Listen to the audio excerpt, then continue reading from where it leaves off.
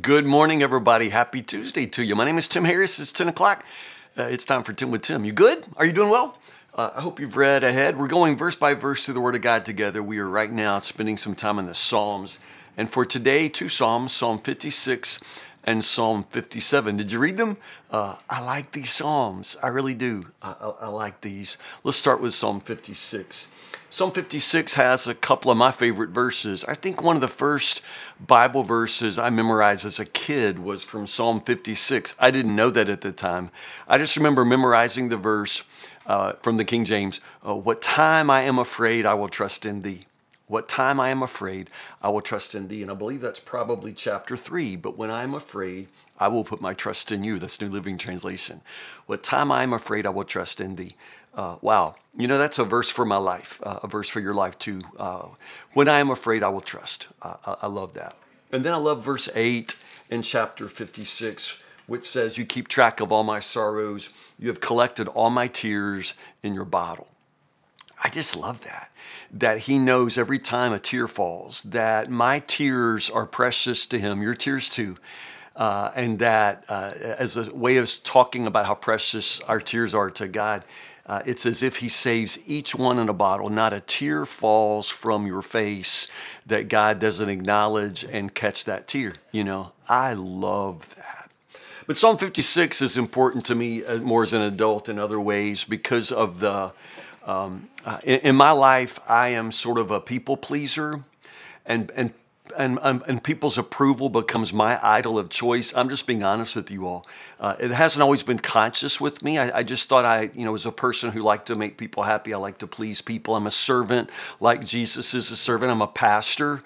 And for a long time, I didn't realize how much the approval of people controlled me. That fear of somehow not being appreciated or liked by people. And so Psalm 56 has become very important to me in helping me get past that addiction to approval of people. It's that verse that he repeats several times. What can mere mortals do to me?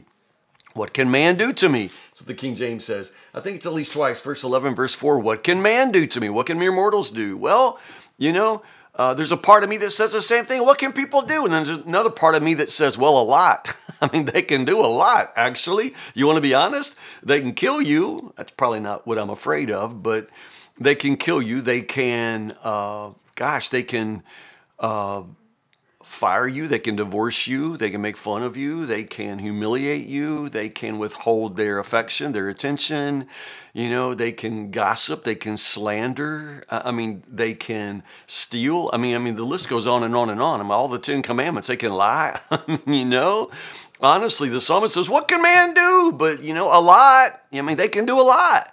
And that's kind of the point. They can do a lot. And so that fear of people is real. And it's real for the psalmist. So when he says, what can, mere mortals do? That's a perspective of sort of mature faith.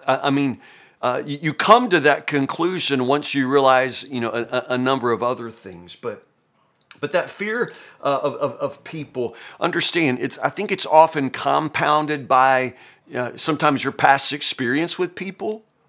If you have been hurt, if you've been betrayed, if you've been in any other way, wounded by people, then you sort of go into life now gun shy and guarded and afraid to trust, For me, it was really none of those things. Just somewhere along the way, I guess I inherited from my parents and from the church this idea that I'm supposed to be a nice guy.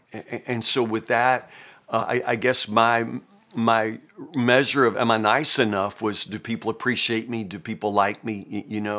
And so, I end up literally just, so zoned in on people and my obligation to gain their approval, their appreciation, that again, it really tied me up in knots for a long, long time. So understand this inappropriate fear of people is I mean, let's be honest. Probably sometimes you ought to be afraid. Yeah, I mean, like walking in a dark alley at night. I mean, whatever. Or when there's a person that's proven that they will harm you, and you have to draw boundaries. I mean, there is sometimes a real reason that we should be cautious and wise around people, especially observant of our boundaries. But this is what we're talking about. This fear of people that I'm referring to here, and I think that Psalm 56 gets to, is more an exaggerated, an anxious exaggeration of experience. In other words, it's I'm giving them more power over me than they actually have. It's an anxious exaggeration of the threat that comes with what ordinary people can do to me today. It's a fear that's not triggered by my faith or by actual reality. It goes beyond that, and it's a fear that kind of rules my life. And so that's why Psalm 56 reminds me to just trust God. Number one, God has already accepted me, and so that's why I can say, well, what can people do? If God has already loved me with an everlasting love, then I am completed by His love, His approval, His acceptance of me. So I don't need to receive that from other people. You see, if you need people like that, then it's really hard to love them. And sometimes when we say, man, I love people, that's the codependency that sometimes afflicts us, is when we think that we love people, but actually we just need them a lot. And it's very difficult, if not impossible, truly to love somebody that you need so deeply and desperately.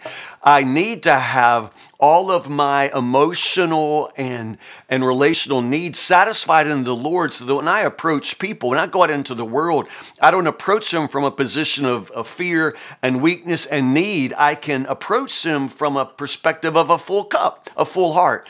I can now love people knowing that all of my needs are satisfied in the Lord. I don't need your approval, although I will do everything I can to love you with the love that comes from Christ, And so verse 56 is just, for me, it's been an amazing chapter just to set me free from that addiction to people and the addiction to their approval.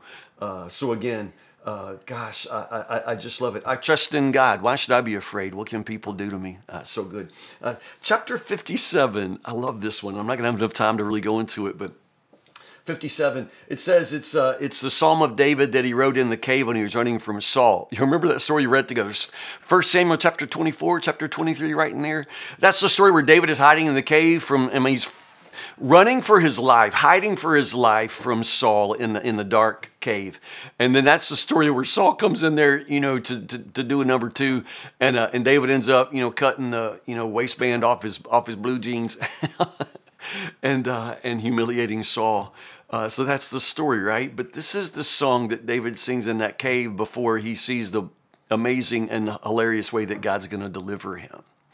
And I love it. This is the song that David sings in the cave.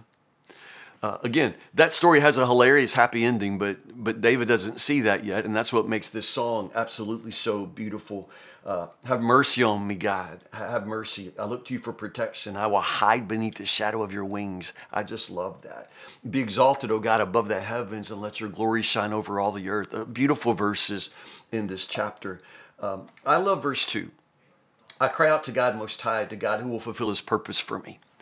Again, this is a song David's singing in the cave. Have you ever been in the cave? I just mean, a place of darkness, a place of pain, a place of fear, a place of hiding. And this is where David is. And even in this place of pain, notice how David can say, God, you've got a purpose for me.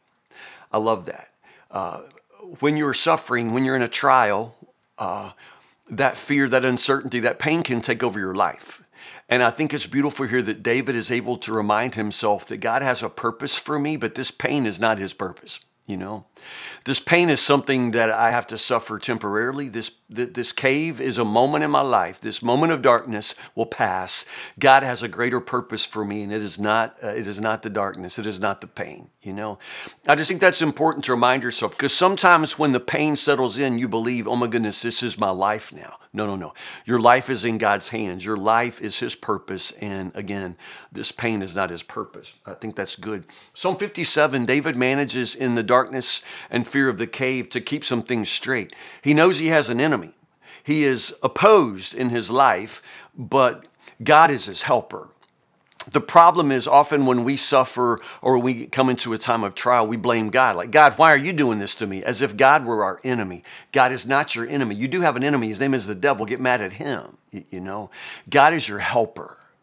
And you cry out to God. God is the one whose mercy, whose power, whose wisdom, whose strength is going to rescue your sorry behind. So don't you turn on God now. Don't you relate to God as if he's the enemy. David has an enemy, and he never forgets who his enemy is. And for that reason, he always knows where his help comes from. Don't confuse those two. It will only make the darkness deeper. Your help comes from the Lord, and I love that. For that matter, this cave is not, your refuge. God is your refuge. This cave is a temporary place of hiding, and God may provide that, but your true refuge is found in the Lord. My heart is confident in you, O God. My heart is confident. No wonder I can sing your praises. I love that. So Psalm 57 is a psalm for when you're in a cave. So what do you do when you're in a cave? Most of us sit there and go, how long am I going to be in this cave? How long? I don't know how long you're going to be in this cave. I don't know how long it's going to be dark for you. I don't know how long you will wait. All I know is you're in the cave and God is with you, so you might as well sing because that's what David does.